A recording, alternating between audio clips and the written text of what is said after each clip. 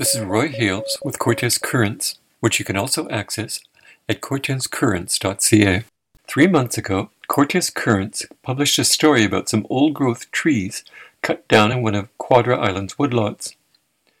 It almost immediately became apparent that some of the information I'd been given was incorrect, and there was more to the story, so I published a retraction. The site was buried under 2 feet of snow at the time, so the woodlot licensees invited me to examine it myself in the spring. That was how I came to Woodlot 2031 last Saturday, March 19th, 2022. I've decided to not name my sources for this story, but they're well known on Quadra Island and are easy to find. Chantel and I have been in the industry since the late 80s. We have been here on Quadra with the woodlot since 2010, and we've been logging since 2014. Our dream here is to manage this land base for all the resource values for the long term, and to be able to pass along a legacy for our children or for somebody else in the future. How do you know that the trees here are going to get more mature over time? So we have harvest plans that take us out to 2070. They're rough because they're only map exercises, but by 2070, so another 50 years from now, we only account for about 35% of the total land base on this forest. So in 50 years, we will have logged roughly 35%. With reserves and ever-increasing areas where we plan to not harvest, we can safely say that the old-growth stands that we have will be supplemented by areas that we also haven't logged in the next 50 some odd years. You've identified some areas that are old growth, and you've also added to that area some second growth areas that'll grow to old growth. Do you want to talk about that?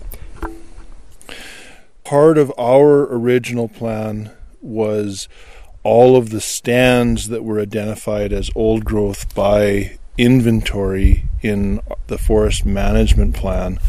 We have saved all of those stands, and we've added adjacent second growth stands to them to bulk them up. As we go forward, we also plan to add more in terms of long-term retention in riparians and other areas that we plan to add on. When we know exactly what that will look like, we plan to add on to the existing old growth stands, so that over time the old growth stands will form the core of a larger long-term retention area. In addition, you've got some isolated old growth trees in areas of your cut blocks. You want to talk about the standing trees that are left? So because we are developing the land base, we are going into areas where there are individual old growth standing trees in amongst the second growth. We are targeting the harvest of the second growth, but there are places where the road location interferes with individual trees, or worker safety would be compromised if we left all of the old growth trees. So we have removed a small number. Total to date is about 2% by volume of the total number of trees that we've taken since 2014, so over the past 8 years. So it's a very small percentage of our overall harvest. We leave probably 2/3 to 3/4 of the old growth trees standing either in or adjacent to the harvest areas. So vast majority of those that we encounter with our harvesting are being left. The license holders took me to one of the cut blocks where my original source had photographed some old-growth stumps. He directed my attention to some of the old growth standing outside the cut block. These were not the massive cathedral-like trees that most of us think of when we hear the words old growth. Some were simply dead spars. I remember some healthy trees, but I don't see them in my photographs. Lastly, there were what I'm going to call mangled trees. In one case, the top was missing. Many were missing their lower branches. In one case, the license owner told me that what I thought was a distant spar tree actually had some living branches lower down.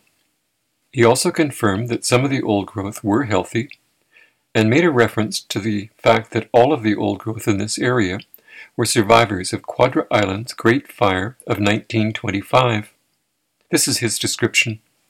There's easily 10 to a dozen more trees that were in proximity to the block. There were several that were in various levels of decay from natural mortality of old growth. They were left because they were deemed to not be a safety hazard to the workers. There were other trees that had experienced natural damage. They weren't damaged by the logging, they were damaged just through the trouble and toil of old trees that have had the history that they have being exposed to fire. So I would guess another third of the trees that were still standing had dieback on the tops. The one larger tree that was retained within the cut block, the top had actually fallen off of it. Then there were several that were very healthy and vigorous looking for the age that they are. I hesitate to guess what age they are, but they're definitely old growth trees. This is what my original source had to say. What I've been doing for the past 10 years is tree ring counts to find out the age of the trees, counting the rings. And this stump in front of me exceeded 500 years of age. I went over to another stump. Those ones were in the realm of 350, 400 years of age. A couple weeks later, I was doing a secondary investigation with photographs, and down by a sloped piece of land, some burn piles were stacked up with logs ready to flash up. And between the two wood piles, and I've got this photographed, was another stump. I counted the rings, and it was 425 years of age. A number of feet away, there was another stump. One was about 350 years of age. I saw two of the stumps in that sloped piece of land and asked the license holder for his explanation. So those two old growth were close to the road that was built, and they were close to the work area that the loggers were working in, both processing and loading wood. So they determined, based on what they could see of the trees, they would be unsafe to leave in the long term. It took them because they represented a safety hazard. The license holder also mentioned rot in one of those trees, so I pulled a small piece of rot out of the stump, placed it on top, and took a photograph. Tell me about the roads. So since 2014, we have invested a lot of time and effort to push roads to all corners of our woodlot. It does two things. Number one, it allows us to disperse all of our activities so that we don't have any big concentrations of harvesting. It also allows people to come into more portions of the woodlot.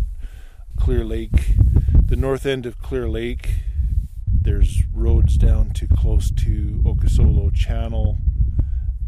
Outside of the visual landscape, I've seen people using the roads to get to all corners of the woodlot and explore areas that they never had before. How many of the old growth that you cut down are in the roads, and how many are in the cut block itself? I would hazard to say that it's probably about 50-50. A lot of them are in the roads or in close proximity to the roads.